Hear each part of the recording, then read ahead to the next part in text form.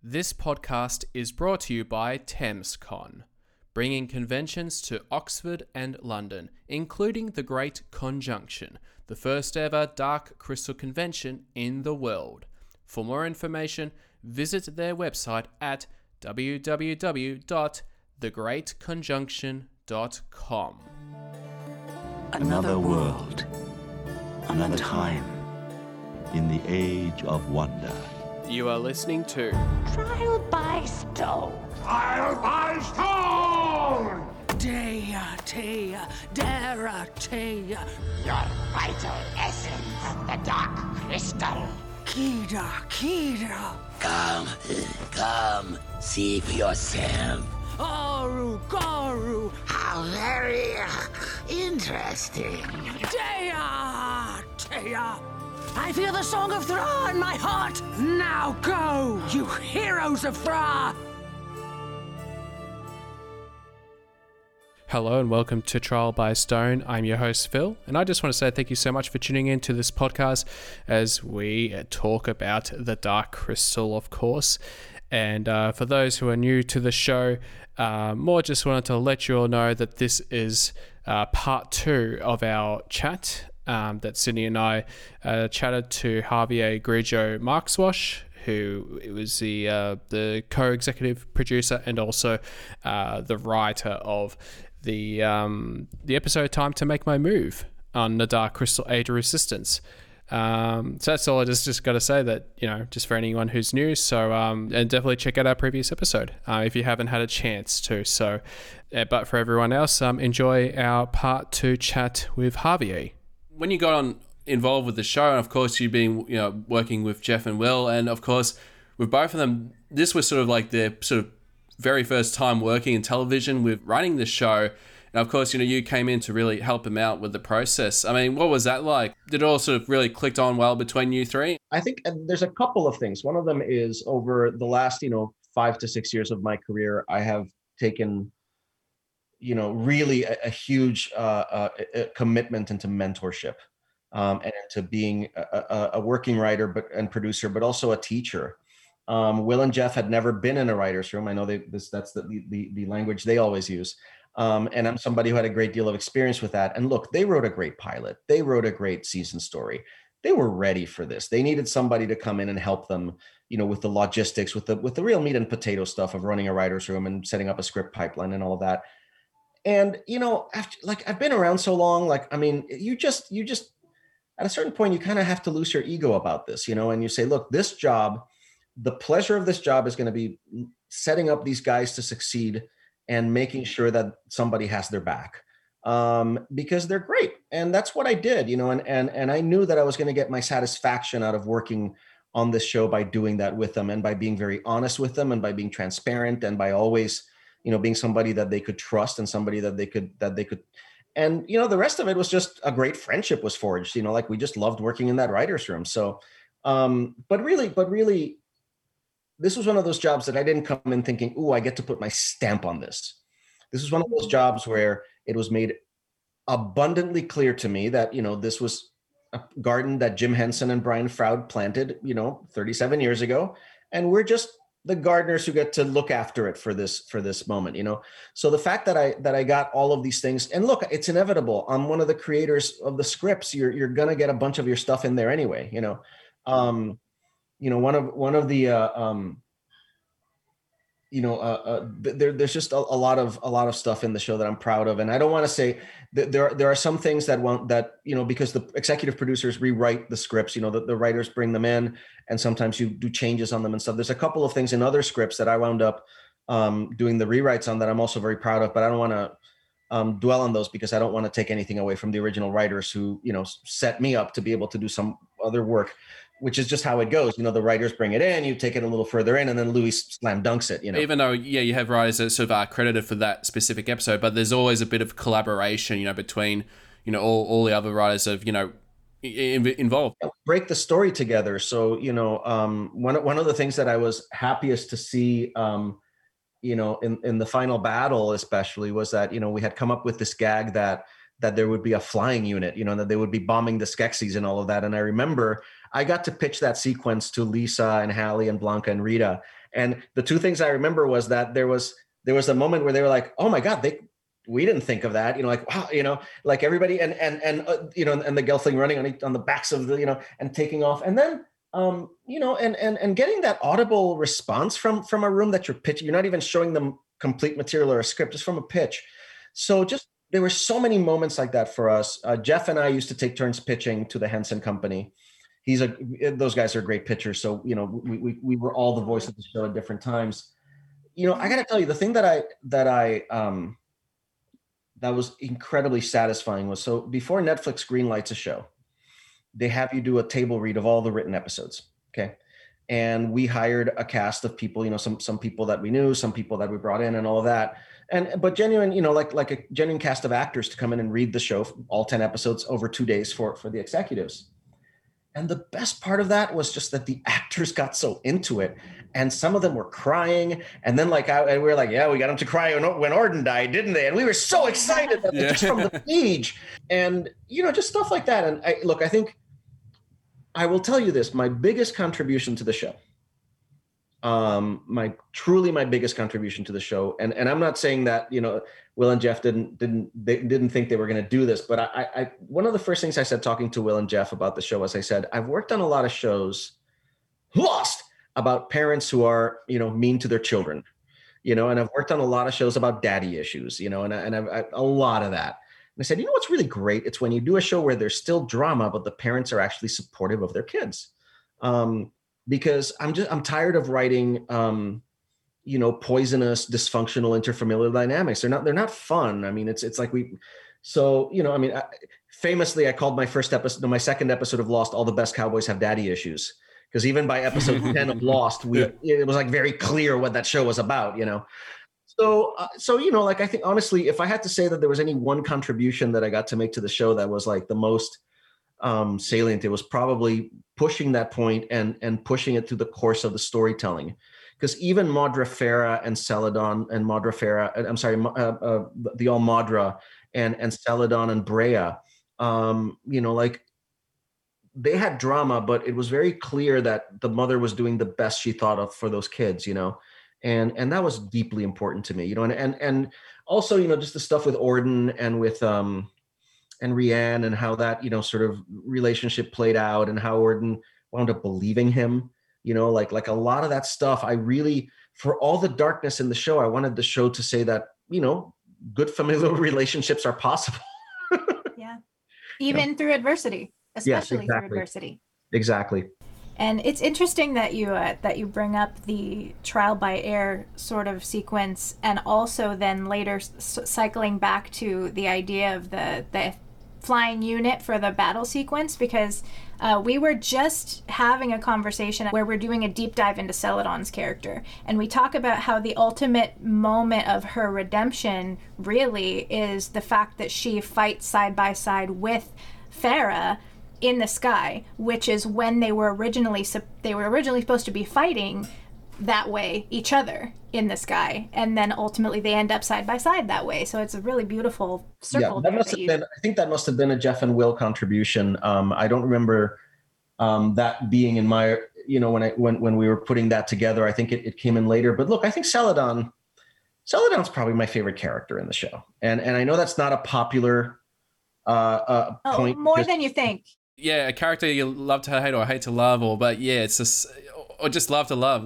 There's lots of debate, very spicy. I love all of them. I love all of those characters, but there's a place in my heart for Celadon. I think Louis was very wise to push us on this character of Celadon. We were all like, Celadon, she's just gonna be mean and then she'll leave. And Louis was the one who sort of pushed for Celadon to be more of a character and to give her that arc. And we developed the character, all of us together, with the other writers and everything. And she just, it's such a rich character, and she's so conflicted, and she so goes the wrong way. But I think that, I think we've all had the experience where everything goes to shit, and you're just standing there among all this rubble going, I did everything right. And I remember the sheer cruelty, and I don't remember who came up with the scene where the Skeksis stripper of I don't know where in the breaking, who was the fountainhead for that. But I remember that when we came up with it, we were uncomfortable with it. And then we read it in the room and we were all uncomfortable. And then they were doing it on set and everybody was like, this is not cool. And it's such an affecting sequence because it is a moment of such awful cruelty. And you realize that as bad as you might have thought Celadon was, she really was trying to do everything right by the code that she had been taught. And she was trying to be true to somebody, and I can't even think of the scene with the pyre without getting misty. It's so touching to me, So yeah, I love that character, and that scene is one of the most emotional scenes in the whole show. I think for me, oh God, it's like I can't even begin to tell you all the moments I cried during that show, but having worked on it, seeing it even now, and that's what is so. Look, I don't Norma Desmond my other shows I've worked on like this. Like I'm not watching episodes of like Helix or The 100 and weeping. They're fine, they're great. Well, some of them are. I don't even want to get into it. But anyway, but this is the one that like I still watch it and I get involved with it as a viewer. Because the experience of making it was so great, and because I am so emotionally attached to it, and because I think the drama really works. And Celadon in that way is a really touching character, And so important to give a lesson in redemption and in humanity and forgiveness and empathy. Yeah, when she and Brea meet again, it's everything. It's just so, everything about the way that they came back together as sisters was really important to me and very touching, I thought. Very, very important, and a message that I think we can all agree needs to fall on more ears nowadays, and very, very valuable. And look, which I think is important within families. I think even outside of the greater scope of the health of our society, I think that forgiveness and renewal of trust and being able to move past even difficulties as egregious as that one, the ones that those sisters had, it's really important, and I think especially where family is concerned, So yeah. I'll tell you the one thing that I was saddest to lose in the entire show. Okay. And it was not the action sequence on top of the crystal skimmer, which kicked ass. Because the crystal skimmer they were going to be on their way to the circle of part of what episode 6, and I'll tell you about the thing I miss most, but part of the thing about that episode was that we really wanted it to be the episode where our team started really working together, because they hadn't been together. They only got together on episode 4. And then, so on episode 5 actually is when the team finally comes together. So yeah. So we really wanted to show how, Rhiann and Deet and Brea and Lore and just all of them begin to work together. So what was going to happen was that the crystal skimmer got darkened. Oh. And there was a whole thing that happened in it. Yeah. And, it's like what we wrote was unshootable, but again, it was something that but the thing I missed that a lot, because that was very cool. But one of the great sayings in Hollywood is the audience doesn't know what you didn't show them. Right. So I can tell you that, and your imagination goes to all sorts of places, but I could also tell you about, how the end of Return of the Jedi was going to take place in the lava planet, and the ghosts of Obi-Wan and Yoda were going to come back and help, and help Luke defeat Palpatine. And that sounds like a really cool ending too. So it doesn't matter. Yeah. But there was one point when Margaret Dunlap, I had worked with Margaret on The Middleman, which is a show that I created a while back. And we were sort of, working on her episode. And there's this moment that we created where, they're in the cave. They finally have escaped from the Skeksis prison. They're going through the cave system under the castle, and it's this area with all these stalactites and stalagmites, and the Skeksis show up, and now we're cornered, and we don't have any weapons and all that. And Madre Farah was going to grab a stalactite like a sword and wield it in the air and shout, "For Thra!" And that little moment is actually the thing I miss most that we didn't get to put on screen. Because I always thought Madre Farah was such a badass, and I adored the character. I loved writing her. I say I'm pretty much every interview I've given, I say that I wrote her like Maximus in Gladiator. That's how I perceive that character. And so to have her just grab a chunk of rock and wield it that's a hard thing for a puppet to do, apparently. Yeah. And like even like with things that could have been like I think when I read the making of the Age of Resistance, and I think with the Ascendancy, the spiders, that I think the original concepts were going to be like the faces were pretty much going to be formed with spider webs, and sort of had that sort of, well, sort of remind me a little bit of the Deus Ex Machina from Matrix Revolutions. So yeah, very much so. I think we've seen a lot of that sort of the Deus in the Matrix, certainly an influence. Look at also the Borg. I mean, clearly, and I'm also obsessed with bees, so the whole hive thing is part of that. I mean, look, everything you do is a collage of your influences, and did Will and Jeff tell you about the 2 pop culture jokes in the whole thing? I don't think so. But if I had to guess, I know one of them was a Blade Runner, Tears of Rain. No. Okay. Rakia? Rakia. Yeah, which is Riker from Star Trek. Yeah. If only we could have had him get into a chair in the classic Riker way, but that's it'd be hard for a puppet to sling his leg over the back of a chair. Yeah. Absolutely. So. And the other one was The Ascendancy, which is a tribute to the Chiss Ascendancy in the Star Wars novels, the Timothy Zahn books. I met Timothy Zahn at Comic-Con, and I rushed to him to tell him, and he looked at me like, "What the hell are you?" So, but he's amazing. Yeah. So no, but look, I think with the Ascendancy, the way it turned out was not dissimilar to what I would have hoped when we put it on the page. I think with anything, and I'm a big fan, my whole childhood is reading Cinefex magazine and looking at making of books. And I mean, my shelf is still full of them. When you look at, I was reading my daughter a book that it's a Star Wars storybook 2 nights ago that's entirely illustrated with Ralph McQuarrie's original paintings, right? And it's great, but my daughter, she's 5 and she hasn't seen the movies yet, but she's been reading books about Star Wars, and it's like the Dark Crystal. I can't show her the movies, but we've read all the storybooks, all the kids' books, and all of that, right? And she loves the Dark Crystal. Like she can recite to you the names of all the mystics and their counterparts, like without. She's amazing. She's just like her dad. And I mean, literally every night at dinner for 6 months, we just take out the Brian Froud book and be like, "That's the Collector." And so but by the way, when the Age of Resistance book came out, and there was like the General, and the Hunter, which weren't in the original Brian, in the world of the Dark Crystal, that, and so did the Collector, especially because there's a Collector in the Marvel universe, and that was, But I was showing her this book illustrated with the Ralph McQuarrie drawings, and she already has a functioning knowledge of the Star Wars universe. So seeing all of those drawings of what things were supposed to look like, like when C-3PO looked like the robot from Metropolis, right?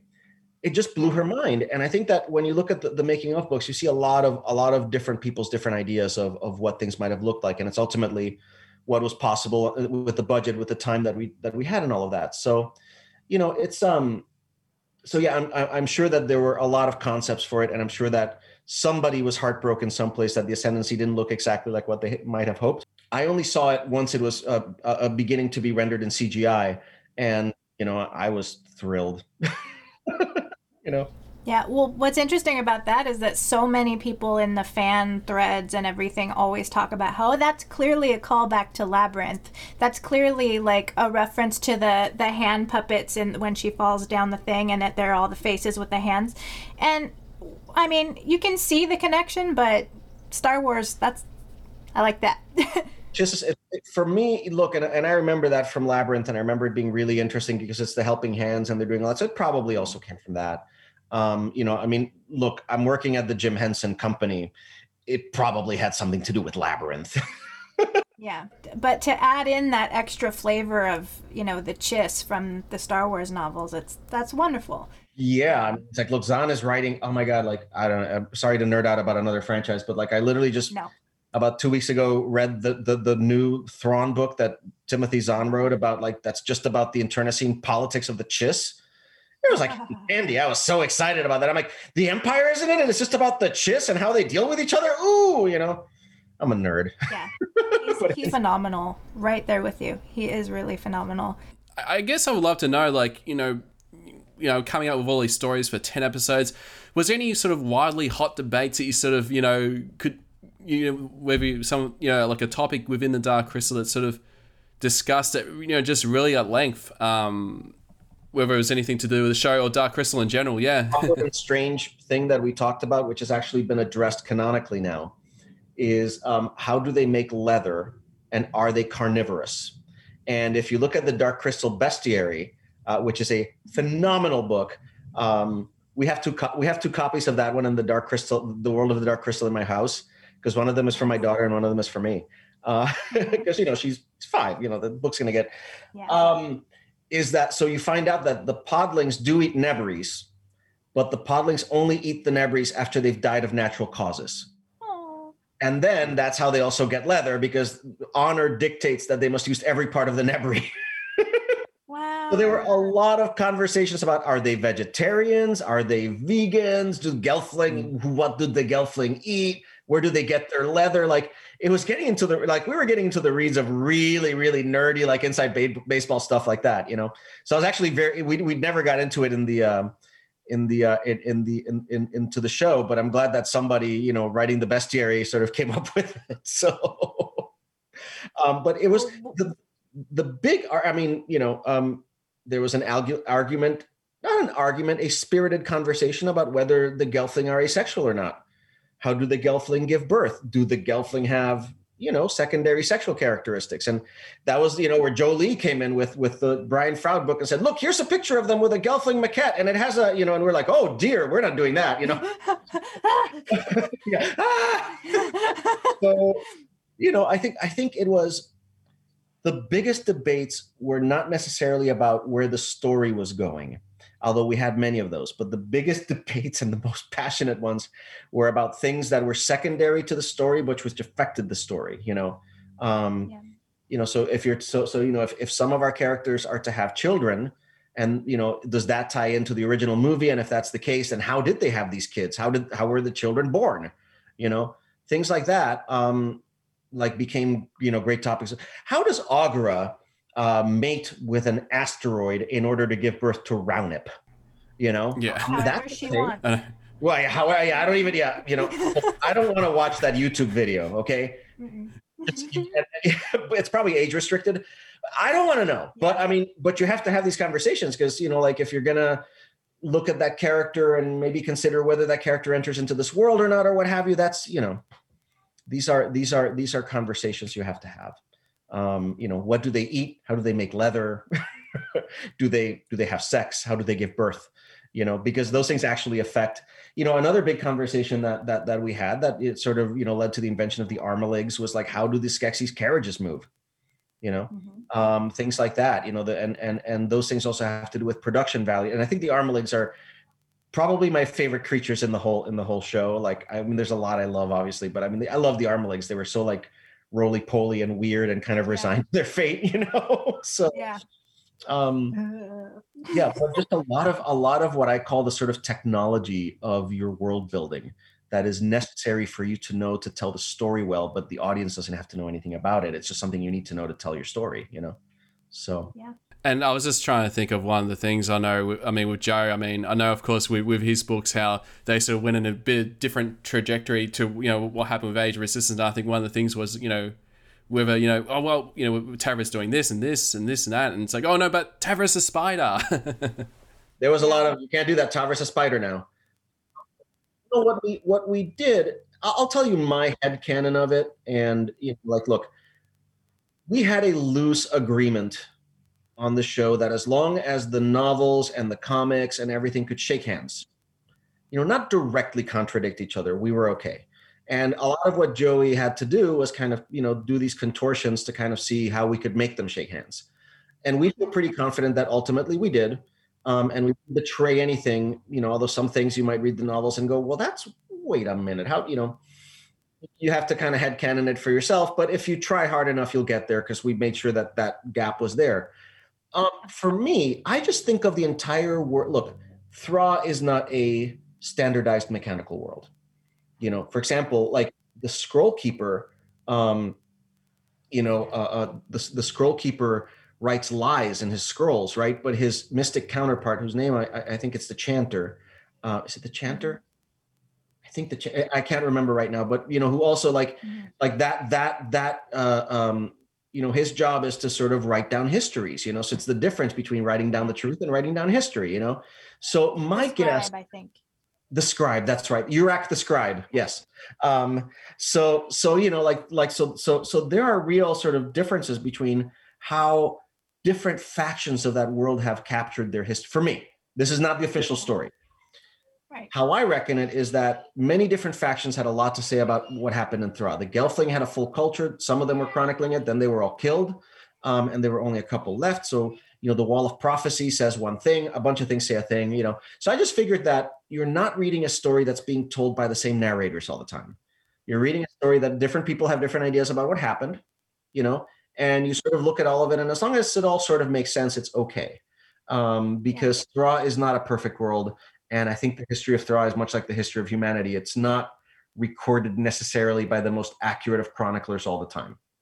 Yeah, and actually, it just reminds me back in episode 1. I know how people said about the narration at the start, how it's like, well, the Skeksis gave, the Olga the observatory, but it's like, oh, we know it's the Urskeks, but it's like, it's like, oh, the unreliability, but also it's like, well, it's a certain point of view because they were Urskeks, so Yeah. That's also kind of the point that there's all different storytellers, and this is the version as the Gelfling knew it, which wasn't necessarily true at the time. So. Yes, but also like that entire prologue was just designed to like bring the normals into the world, honestly, it was not. So like, do you really want to be there and go, look, the Urskeks gave Augur the crystal and gave her the Ori, but then trying to purify themselves, they split into 2 sentient races and then they broke the crystal. Huh? Don't worry about it. Don't worry about it. So, look, part of me wonders whether, we needed that prologue or not. It was very controversial. And part of me wonders, well, do we, should we have just thrown the audience in or not? But ultimately, I think the prologue turned out very well. We got Sigourney Weaver to do it. Yeah. It's my second favorite thing Sigourney Weaver has done as a voiceover. Space Mom. I'm sorry? We call her Space Mom in this house. Yeah. I was gonna say my first favorite thing Sigourney Weaver has done as a voiceover is Finding Dory. Have you guys seen that? Yeah, that was the best. Yes. God. Yeah. My friend Sigourney Weaver told me that year.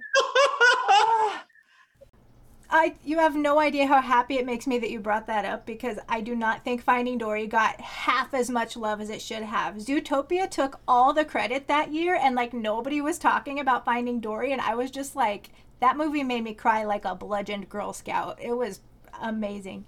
I got to say, both of them, and look, as the father of a 5-year-old, I'm seeing a lot of this material now. And there is nothing better than a movie pitched to my daughter that works for me. Not necessarily because there's a bunch of anachronistic jokes that I remember from, because I'm 50 and I'm Gen X, which is, to me, like, I really dislike the Shrek movies because I found that they were just all based on pop culture references, some for the parents, some for the kids. But that was the only point of engagement with those movies. Whereas, a movie, again, like Zootopia or Finding Dory, like they work as dramatic narratives of their own right. And so, being able to share those with my daughter has made a big difference in how I approach and tell stories, because, it really makes the case for, it doesn't matter who it's for, it has to work on all cylinders, Yeah. You're not alienating any part of your audience in that way. Will Matthews talked about the tone of the writer's room as sort of a marriage of professionalism and nerd joy. Actually, he specifically said that was the energy that you brought onto the table when you came in. I have asked, I think, everybody that we've spoken to about specifically that relationship between your inner nerd and your inner fanboy, and then the part of you that knows what you have to do to get the job done to be a good professional. And from what it sounds like, based on everything you've said so far, your take on it seems to be that your sort of nerd joy helps to fuel the professionalism, because it sort of adds a flavor to it that enhances the experience. Am I interpreting that correctly, or would you say there's more to that? Guys are big nerds on their own volition. Don't think that I was the only one bringing that energy in. Oh no. They're all nerdy. We know.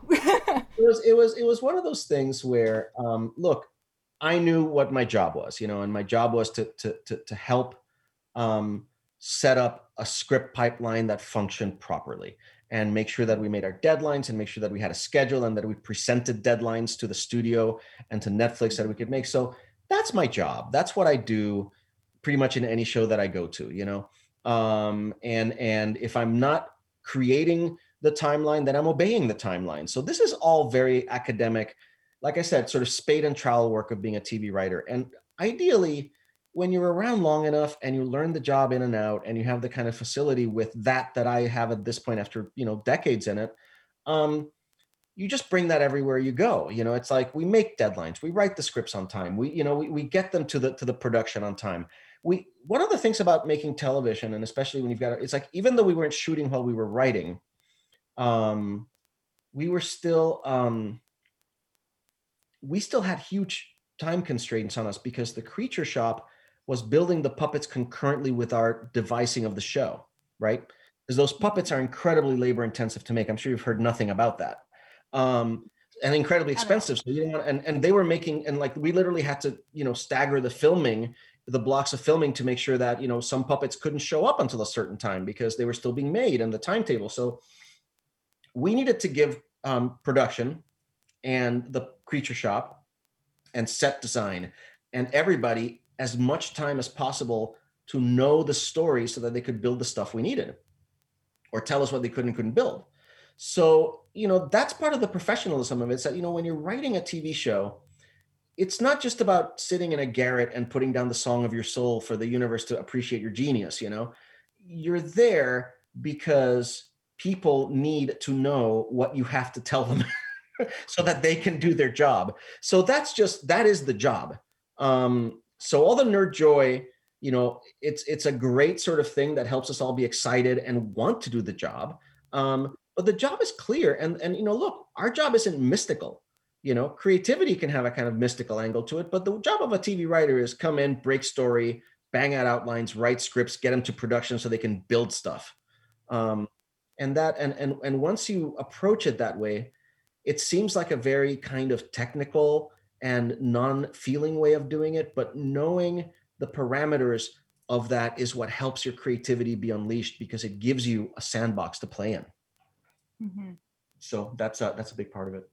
I did want to, but before we wrap up, cycle back to, you mentioned your role as a mentor has been a great part of your career in recent years, your role as a teacher, and the fact that you share so much of what you've learned from the industry via, your scholarships, the numerous essays you've released, where you just deep dive into everything that you've learned. I guess to connect it to what we're all here for at the Dark Crystal podcast, do you see yourself in the future taking what you've learned from this specific experience with Age of Resistance, with joining the world of Thra, and utilizing that as a new layer of what you teach and what you put out for anyone out there who wants to get involved as a young writer, entering the world of film and TV, specifically maybe for young audiences, or in puppetry or in animation? Are there new lessons to be had now based on what you've learned from Age of Resistance? Yes, and it's this. I think that Age of Resistance, above all things for me, was a clinic in surrendering your ego, mm-hmm. which I think is one of the most important things you can do as a creator. I think you have to have a certain amount of ego in that you believe that what you have to say matters and needs to be spoken. But at the same time, I also believe that there were a lot of people who had a great deal of power in the Dark Crystal, much more than I did. The real sort of, the four sort of sites of management and power in there where, obviously you've got Netflix, but, you've got the Creature Shop. They're their own entity. They've got their own thing going. They do things a certain way. And then you've got the Frauds, they're their own axis. They have their own way of doing things and the way that they, create. And then you've got the Jim Henson Company, which has its own sort of way of doing things. Then you've got Louis, who is a very powerful, amazing film director, and then you've got the writer's room. So, even though, the Louis was the person who was the head of this thing, there was a great deal of diplomacy that had to go on, and not because we didn't get along, but just because of what it takes to collaborate with all of these different entities doing work that is so complicated. So I came into this job knowing that I wasn't going to be the boss. And, not to mention that, as I said, we were told in no uncertain terms, you're the current custodians of this garden, but this is a legacy. And getting into that mindset where you're coming in saying, my job is not to insist on myself, it is to help this amazing thing go to the next level, was a huge learning opportunity for me, because it really drove home the idea that if you're secure in who you are and what you're doing, you don't have to fight to be heard or seen. It's going to happen because that's where you are. And you are where you need to be. And, like I said, the show was really complicated. There were a lot of struggles. And, a lot of them are just the struggles against the two things that are the biggest hills to climb in making anything, which is time and money. Do you have enough time to shoot it? Do you have enough money to build it? That was our common enemy for all of us. And that's what, so that usually is what brought us together, but it's also the creative. And I think that in all things,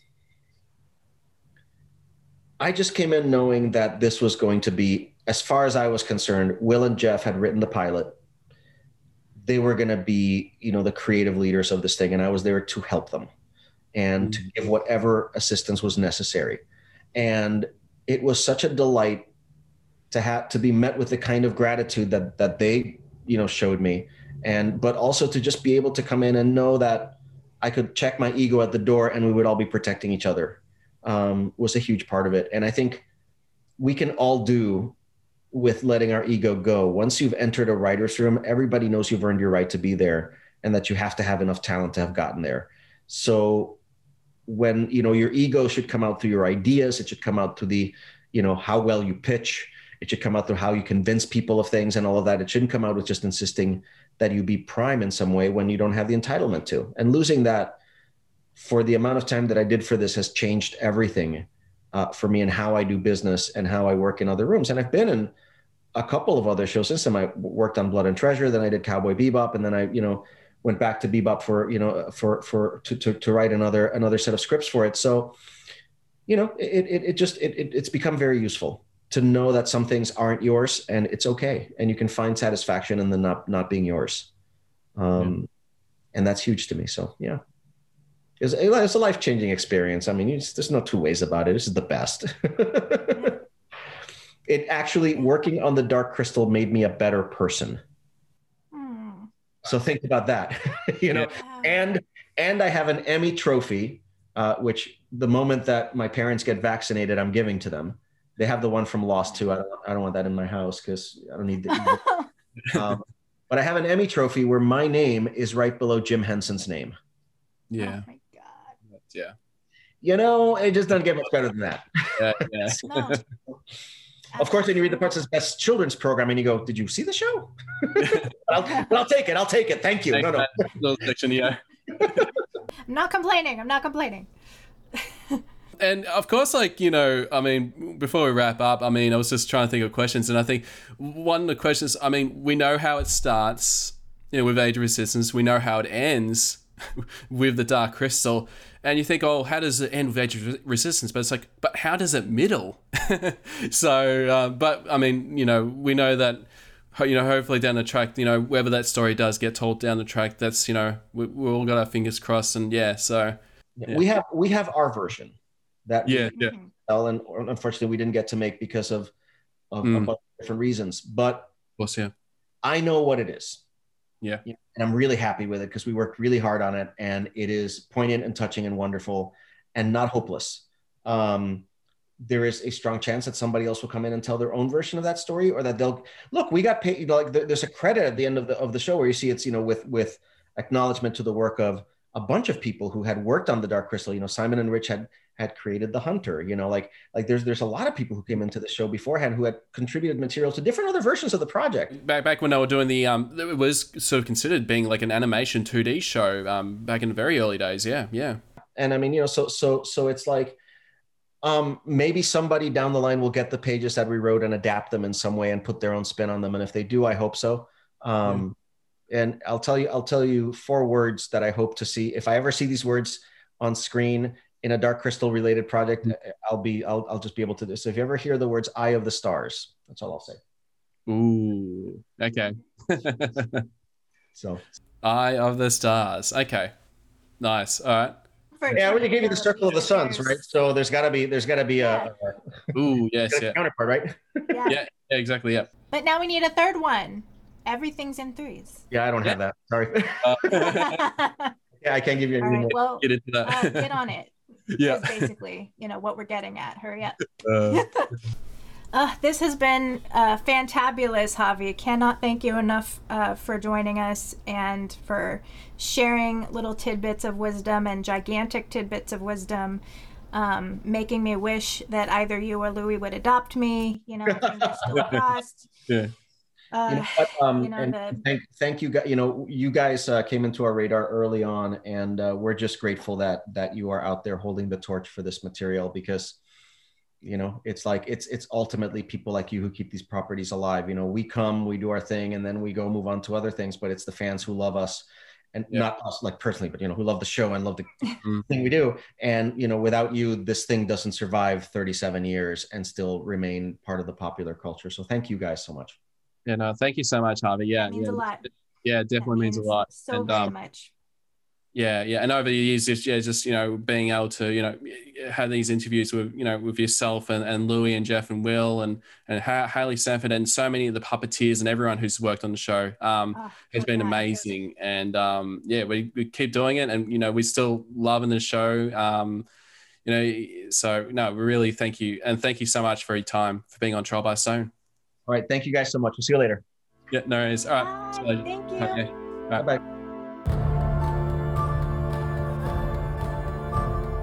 If you'd like to get in contact with the show, you can do so at darkcrystalpodcast@gmail.com. You can also like us on Facebook, follow on Twitter and Instagram, and subscribe on YouTube. If you'd like to know more about the podcast, visit our website at www.darkcrystalpodcast.com. Thank you so much, and stay tuned for the next episode of Trial by Stone.